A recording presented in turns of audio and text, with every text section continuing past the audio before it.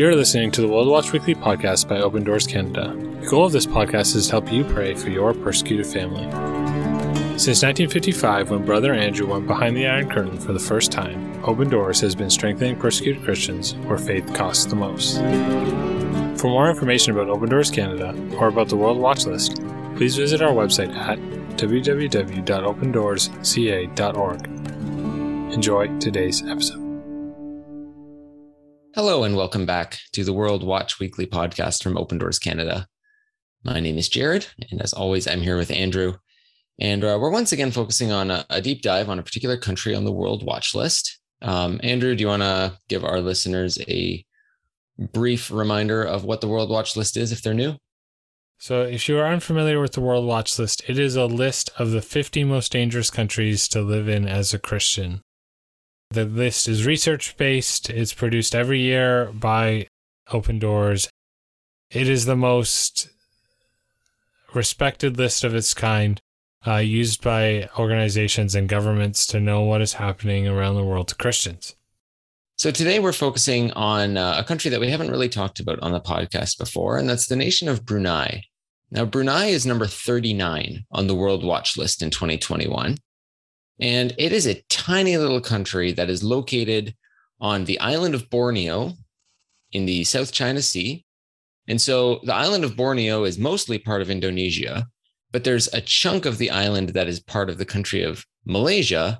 And then in that chunk that is a part of Malaysia, there's a tiny little piece that is the nation of Brunei.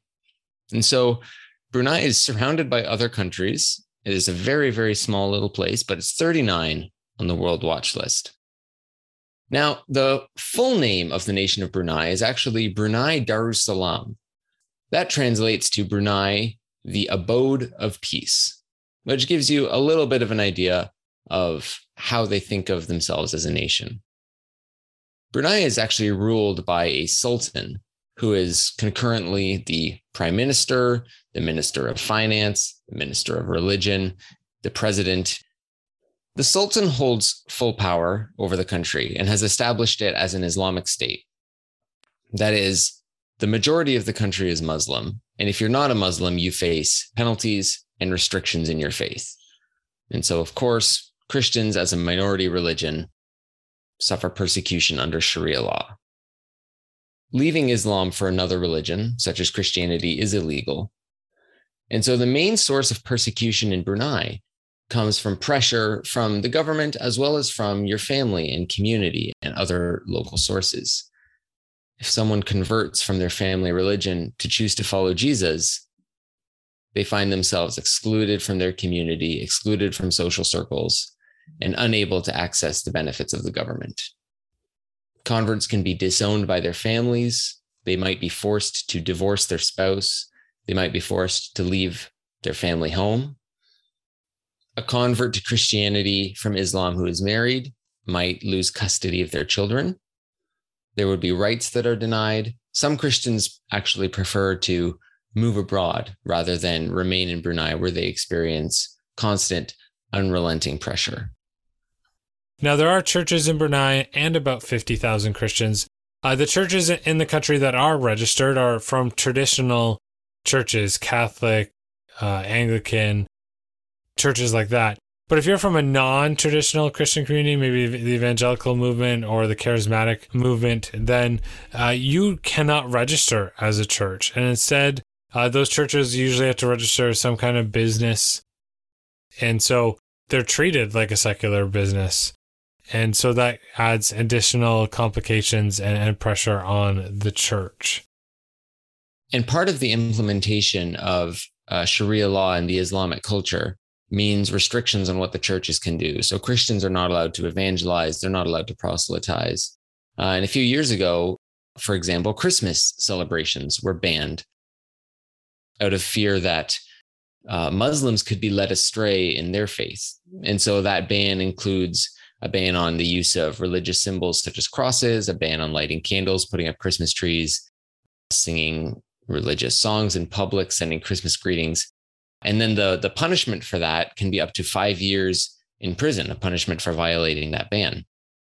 And so, because of the implementation of Sharia law, churches are not allowed to evangelize, witness, talk about Christianity outside of the four walls of the church building. And so that can lead to a lot of complications for a church, right? Churches are called to be missional. Churches are called to be in their community and making a difference. And the government is saying, no, you can't do that. And so there was a pastor in Brunei who said, if the church cannot propagate the gospel, it will die within one generation. And so by this, the pastor means that a vibrant church can't stay indoors. It doesn't stay indoors. It shares the good news with people around them. And if they don't do that, eventually they're going to die. And so you can understand the concern that this pastor would have because of the implementation and the effects of the Sharia law on churches. Yeah, especially the younger generation of Christians find themselves wanting to leave Brunei, and for understandable reasons. When there's pressure on them for their faith, it's not a place where they would want to stay. But the result of that is that the church is dwindling because people want to leave, and that's an easy thing for us to talk about here in Canada, rather than putting ourselves in the shoes of a believer in Brunei who's feeling like they need to leave in order to be free. And we want the church to grow and thrive, but we also understand the difficult choices that our brothers and sisters there have to face. A representative from Open Doors spoke to some church leaders from Brunei since the implementation of Sharia law. And as they were talking, this is the kind of the assessment that this person made, that the Christians are very worried, to say the least. We noticed basically two responses, though. The first is that Christians say they will continue to function as a church, but they will stay within their church walls, no outreach at all. Others want to evangelize outside the church, even though there may be a high price to pay. So in other words, Christians are facing a dilemma. Do they abandon ship or do they hold on tight? So I'll give you some examples of things pastors said. One pastor said that, we've trained our ushers to only let in existing church members into our building. We meet newcomers outside first. No visitors will be allowed unless they are verified by our own church members. Right? So they don't just open their doors wide. They have to, vet everyone that comes in because of the risk if they can't confirm who that person is. Another pastor said, we need to continue to bring the gospel to our neighbors. And so we definitely need to be praying for churches and believers in Brunei as they figure out life in this highly pressured situation. So when you pray for the country of Brunei, here are a few specific things that you can keep in mind. Number one, you can just pray for the overall situation, especially with the increased restrictions from Sharia law, which, as mentioned, have only been introduced relatively recently in the last 6 or 7 years. But the Islamic laws have been squeezing the church for so long that it's making it very difficult to advance the kingdom of God there. And so we'll pray that God will work in the nation of Brunei to allow his church to be a blessing to the people there. Yeah, let's pray for wisdom for pastors and church leaders as they identify ways to encourage their members to be faithful to him as well as to be salt and light to the nation. Yeah, and we'll pray for all those who are making the difficult decision to stay in Brunei or leave to a place where they can practice their faith freely. It's a difficult choice and could have repercussions for the future of the church. So let's pray together. Lord God, we lift up to you now our brothers and sisters in the nation of Brunei. Lord, they call the nation the abode of peace. And we pray, God, that we would see that title come true through your church and through the work of your Holy Spirit. May you bring your holy peace there, Lord, in the form of allowing your church to thrive amidst the difficulties.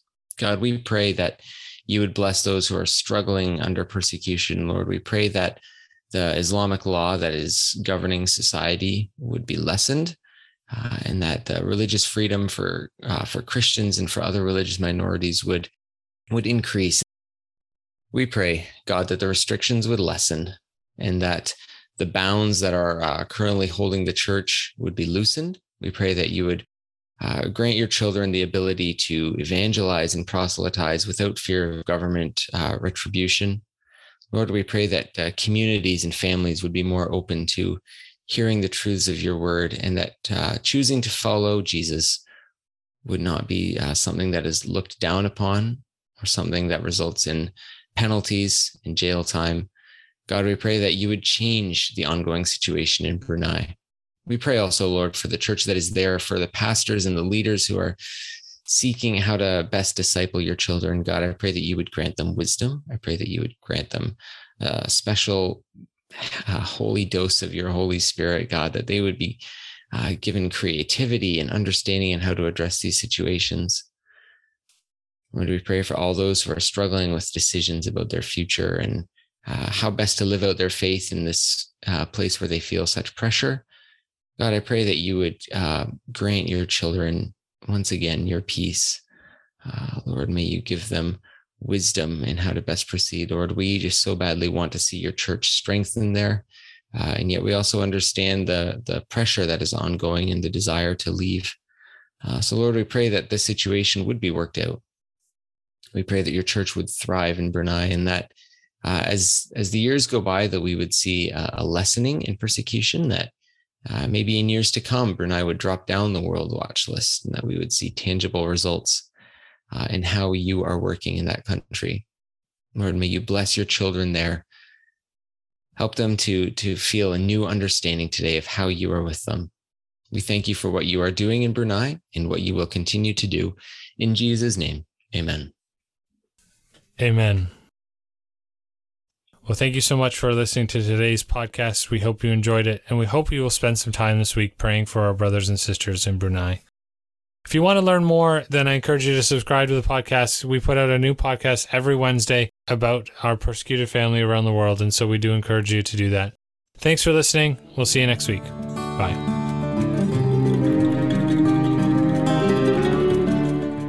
Thank you for listening to this episode of World Watch Weekly from Open Doors Canada. For more information on how to pray for our persecuted family, please visit our website, www.opendoorsca.org. Click Get Involved, and then click Prayer.